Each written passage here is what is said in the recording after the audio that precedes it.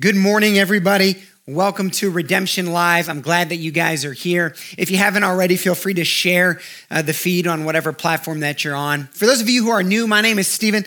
I'm the lead pastor at Redemption Church, and thanks so much for joining us online. It's good to have everybody, and we're going to continue on in our series this morning called I Saw Jesus. And what we're doing is we're looking at the stories of the post-resurrection but pre-ascension connections that Jesus made with his disciples and others.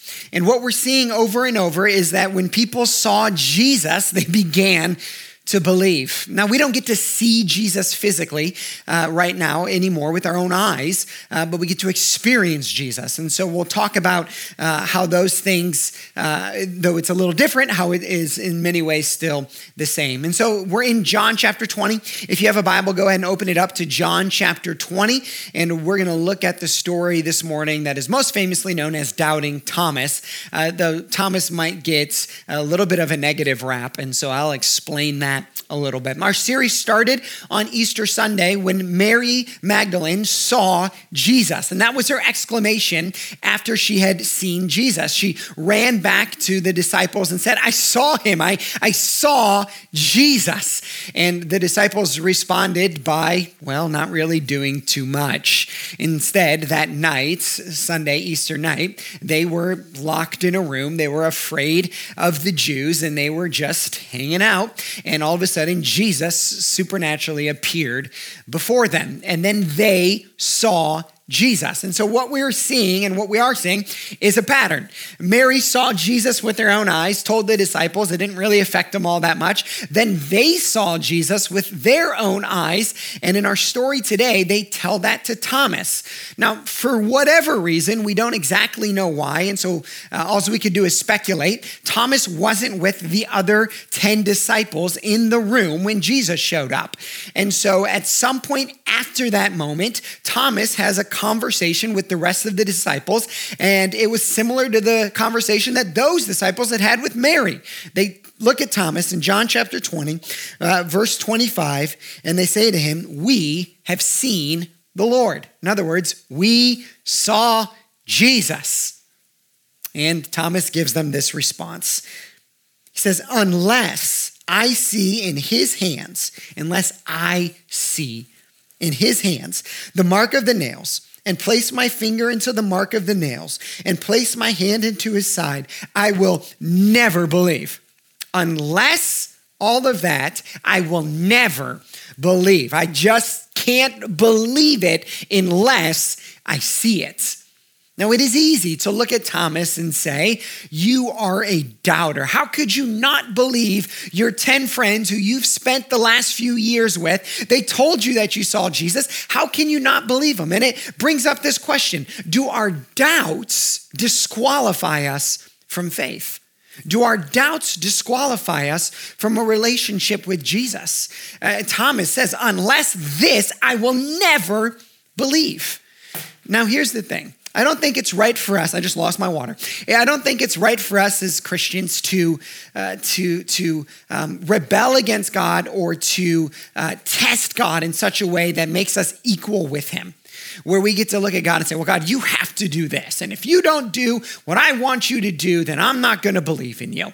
There's a line there that we can cross that isn't okay. But part of this story, part of the beauty of this story is seeing how Jesus responds to Thomas's doubts. Because if you're anything like me, there's probably been a point in your life where you've wondered, is all of this true? Can I place my entire life, all of my hopes into the story that I'm seeing or that I'm reading and that I'm hearing about? And maybe you didn't come to faith right away. Maybe it took some ongoing experiences. Maybe you were like Thomas and you had friends who said, I've experienced Jesus. I saw Jesus. And you said, that's great. I'm so happy for you. I'm so happy that you saw Jesus, but I want to see Jesus. I want to have a personal experience with Jesus. And maybe where you're at is your faith is still connected to your friends or your parents or your pastor or somebody else, but you're still saying, I want to see Jesus for myself. I want to have a personal encounter with Jesus. See, in these 40 days between the resurrection of Jesus and the ascension, there were 40 days.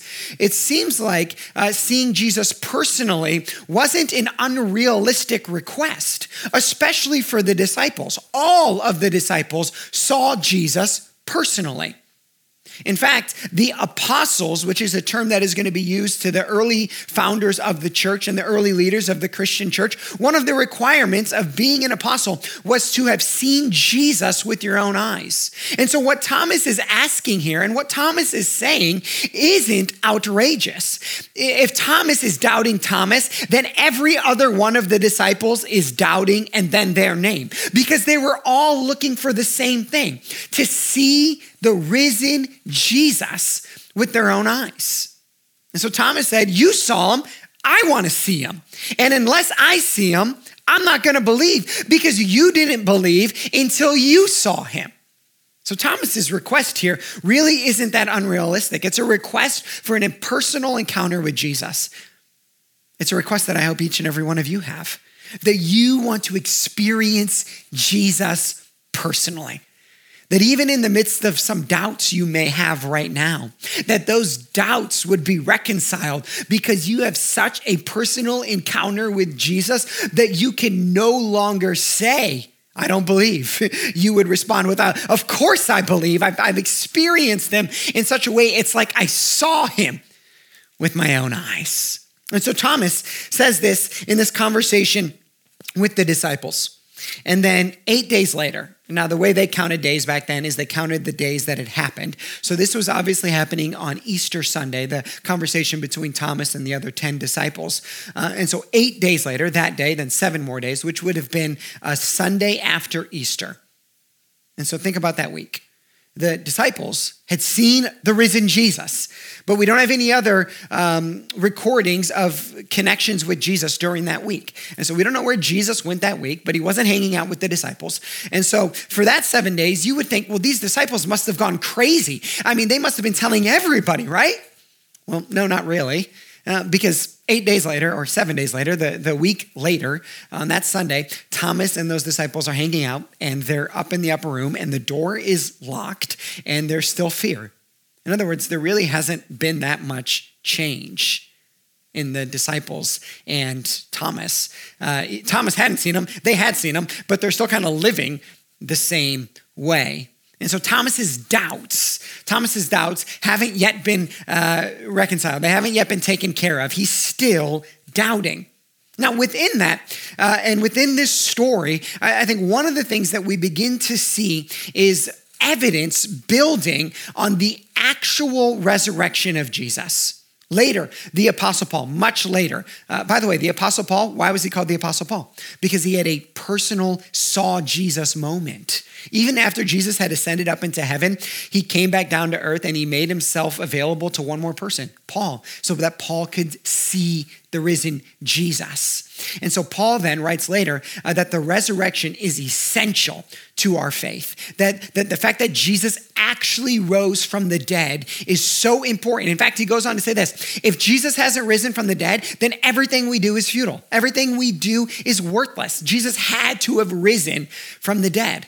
And so for some of us who have doubts about the Christian faith, one of those doubts circulates around, is this resurrection thing actual? Is it real?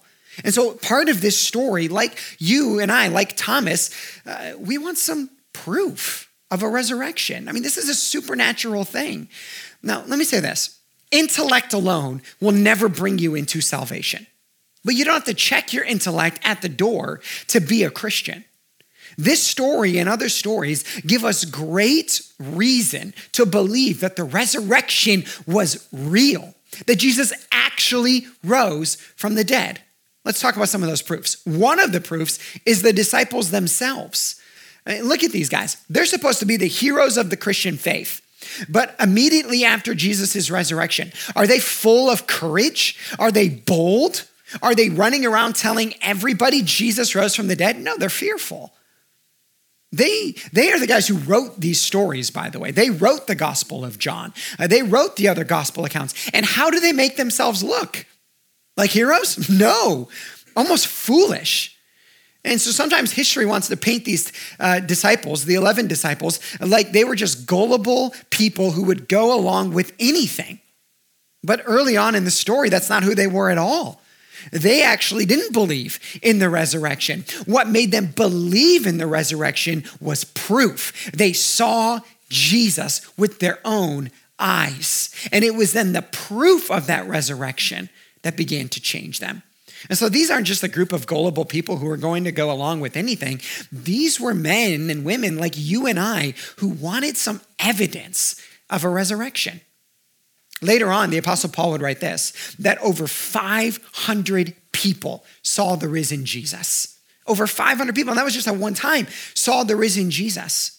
You know that letters and history written around that time, there aren't documented or great proofs against the resurrection of Jesus in that time that would stand up to the same amount of evidence that the scriptures would stand up that the resurrection was true.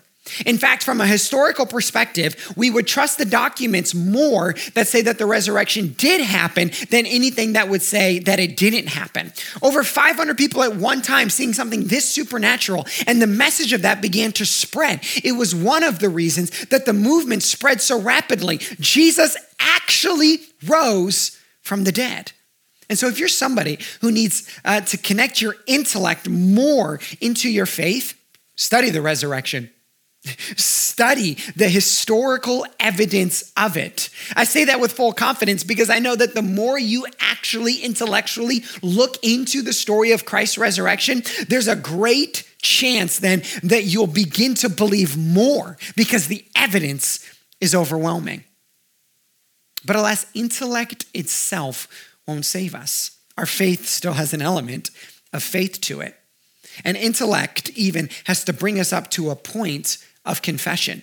And so for Thomas, it's not just seeing Jesus that's going to bring him his salvation. It's going to be seeing Jesus and then the confession that's going to follow.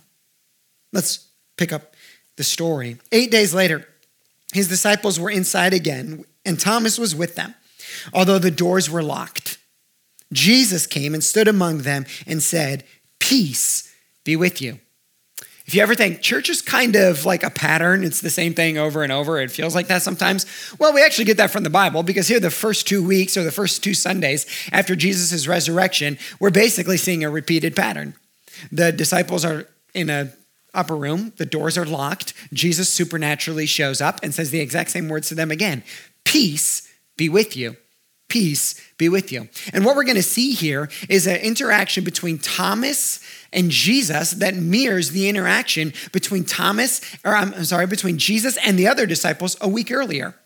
Now, a week earlier, I taught on the 4 gifts of the resurrection. Let me remind you of those. And I hope for those of you who joined us last week that these 4 gifts were present in your life last week. The first gift that we talked about last week was how because Jesus has resurrected, we can move from fear to peace. Exactly what Jesus says right here. Peace be with you. That peace is the absence of fear. It's the presence of calm, and it's a reinvigoration of your spirit. It's being enlivened again to live out of the fact that Jesus rose from the dead. That we now have an eternal life with him. That the worst that can happen to us in this life is death. But then when that happens, we get to spend the rest of eternity with Jesus. And so I hope this week you've had this peace. Last week we saw the second gift. The second gift was moving from sorrow to joy. That we now have a joy, a happiness, a gladness because Jesus rose from the dead, because he conquered death. It's a joy that is like a universal joy that is waiting for us at the end of life.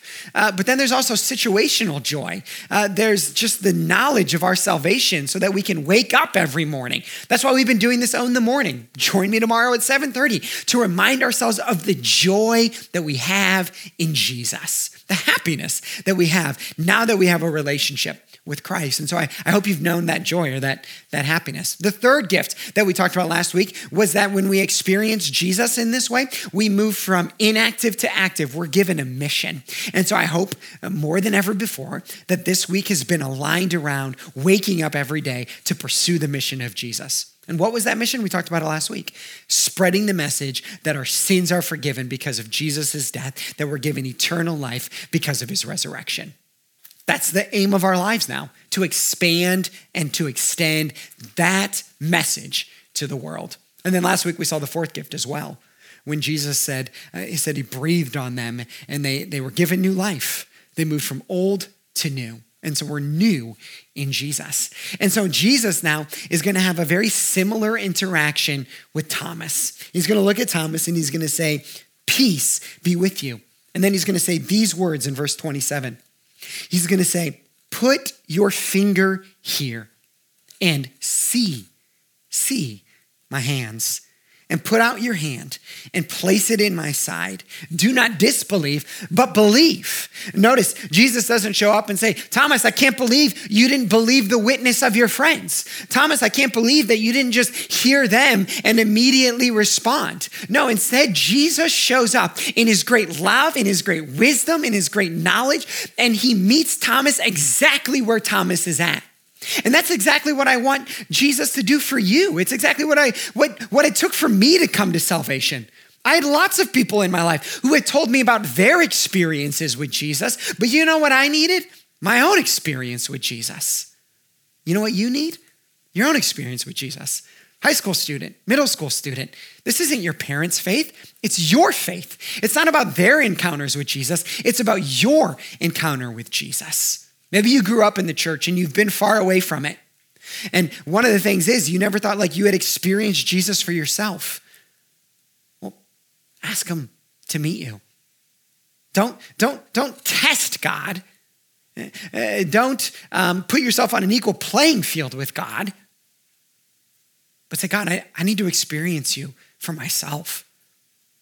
I need to know you like my friends know you, or like somebody else knows. I want to know you for myself. I think that's a very fine prayer. I think it's very okay for you to say, I want to have a personal encounter with you, Jesus. And I think that he's loving enough, that he's good enough, that he's kind enough to meet you where you're at. That if you pray, Jesus, help me to believe, meet me where I'm at, that he'll do that. That he loves you that much, that he wants you to have that personal experience. When Jesus meets Thomas where he's at, how does Thomas respond? He responds with these words, my Lord and my God. I mean, this is a confession of faith. In fact, some would say that this was the first confession of faith post the resurrection of Jesus. Thomas crying out, my Lord and my God. You are my Lord. You're my Lord and you're my God. You're my master. You're my Lord. You're the ruler of my life now. You're my God. I trust in your power. I trust in your grace. I trust in your strength. You are my Lord and you are my God. And it's a confession of faith. How does the Christian respond? Or how are they supposed to respond when they have an encounter with Jesus? With a personal confession. See, personal experience leads to personal confession. And so it's not enough just to experience or to metaphorically see Jesus. We then have to respond. We have to confess out, you are my Lord and you are my God. Another part of scripture says we repent and believe. For Thomas to say, my Lord and my God, what he's saying is this, I see the proof of your resurrection. What Jesus was saying there when he said, see my hands and touch my side, he was saying, remember my death, but see my resurrection. What's the process of our salvation? It's remembering Jesus' death on the cross as the payment of our sins, but it's seeing or believing in his resurrection as the power for new life. And so what do we do then? We respond as Thomas did, you are now my Lord and my God. I repent of my sin. I believe in this story, my Lord and my God. A personal confession from a personal experience. Have you had that personal confession? Have you had that moment where you confess sin, where you declared Jesus as your Lord and your God? See, sometimes we think, well, no, but I've been around church long enough. I mean, I've been around people of faith long enough. I grew up in church. I did this, I did that. Let there be a moment of personal confession. Let there be a moment where in your heart you remember his death, you see the proof of his resurrection, you believe it, and you, with heart bowed, you proclaim, you are now my Lord and my God. A personal experience leading to a personal confession. And so this is what Thomas does. He believes in Jesus. He believes in Jesus. He declares him as his Lord and his God. Now, after this, Jesus responds to Thomas like this. He says, have you believed because you have seen me? Blessed are those who have not seen and yet have believed. Now, sometimes I think we inappropriately or incorrectly read this last part and we think, Jesus is telling Thomas, well, you should have believed without seeing me. Well, not necessarily what he's saying there. What he's saying is you have believed because you have seen. You have believed because you have seen, because I met you where you were at. And Jesus had to meet all of these disciples between this period of time like this, where they got to see him physically in the flesh. But for the rest of us now, Jesus is ascended up into heaven. We're not going to get to see him. But for those of us who have had a personal encounter with Jesus, what's some of the language that we use? It's metaphorical, but we say things like, man, when I met Jesus, when I met him, well, did you meet him physically? No, but it's like the same idea. It's like when you met Jesus. But now we don't meet Jesus face to face in the same way, but we still meet Jesus. And some of you, you've had this moment. It was a born again moment. It's like I met Jesus. I saw Jesus. I saw Jesus. You saw him in prayer. You saw him in a worship night. You met Jesus. Now, because we don't see Jesus anymore, what does this last part of this text teach us? Well, it elevates the importance of a few things. And so for those of us who have seen Jesus practically or like spiritually, we've experienced Jesus, now because other people don't get to see Jesus in the flesh, it elevates at least three things. Let me share them with you today. One of the things it elevates is the evidence of people's lives changed. So when Thomas talked to the 10 disciples and they said, hey, we saw Jesus. Look at this from Thomas's perspective. Okay, you saw Jesus, our friend, master, teacher. He was dead. You saw him alive. But you're still participating in the feasts that are connected to the old covenant, and you're still locked up in a room afraid. But you saw Jesus risen from the dead. Maybe one of the reasons that Thomas didn't believe is because he's looking at the 10 people who have seen Jesus and their lives really haven't changed that much. They're still tied in part to the old covenant and they're still living in fear. And so one of the things that matters now immensely for us as Christians, because we have experienced Jesus, is that first, we have no more connection back to the old covenant. And one of the things that stops people from believing us when we say we've seen Jesus is in ways we're still tied to the old covenant. Guess what Romans teaches us? You are dead to the law. You are dead to the old covenant. The old covenant was fulfilled. It ended. Something better is here now. The new covenant of grace and mercy and God's love. And so I'm not old covenant and new covenant. We're now new covenant completely. We are dead to the law. We are free in Jesus. And our ties back to the old covenant can actually prohibit people from believing that we've seen Jesus because they still see us tied to the law instead of the freedom we're supposed to have in Jesus. And also, when we're just as afraid after Jesus as we were before Jesus, how is anyone going to believe that we've seen Jesus? No, peace be with you. See your sorrow turned into joy. Jesus is risen. Be new, not old. Jesus is risen. Be on mission and show forgiveness. Be about the mission of Jesus. Why? Because you've seen him. It's changed everything. And when the gospel then really moves in us and we disconnect from the old covenant and we experience the four gifts of the resurrection, then people look in and they go, oh, I believe you saw Jesus because you're different. You're different. The other thing this elevates now is the importance of preaching. As Romans says, how can people be changed unless they hear the gospel? And how can people hear the gospel unless somebody preaches the gospel? And how can someone preach the gospel unless they've been sent to preach the gospel? So you look and you say, well, Stephen, you've been sent to preach the gospel. You're right, I have. And so I'm going to keep preaching. I'll preach every Sunday morning. I'll preach every Wednesday night. I'll preach every morning, in the morning. And I'll preach in my life. I only have one life. I'll preach in my life when I'm doing everything else. But guess who else is sent to preach? You. You are. Maybe not on Facebook Live, but in your family and to your friends and with your life. We're all now called to proclaim and to preach the gospel. This is the universal call on all of our hearts, that all of us have one mission, that people would know this message, that Jesus died for your sins on the cross, that the penalty is paid, that he rose from the dead to give you new life. That's all that matters, friends. And every church service and every dollar given and everything that we do is to go back to one thing, to make sure that people know their sins are forgiven because of Jesus' death, that they've been given new life because of his resurrection. We have to get that message out in everything that we do. You know, the third thing that this elevates is the power of the Holy Spirit. It elevates the power of the Holy Spirit. Why? Because conversion doesn't happen unless the Holy Spirit is present. And so for me, this changes my prayer life. And I pray, Holy Spirit, please make yourself known. Change that person's heart. And so my favorite prayer, when I pray for my friends who don't know Jesus, I don't want to pray, Lord, make them smart enough. Make them smart enough to experience you. What I want to pray is, Holy Spirit, just grab their heart so that they'll cry out like Thomas did, my Lord and my God. Also, see these disciples, we're going to watch them over the next few weeks, and they're really all not that different. And they're a little bit, but they're still wrestling with this old life and this new life. And something's going to change for them in a couple of weeks. And it's the fifth gift that we talked about last week.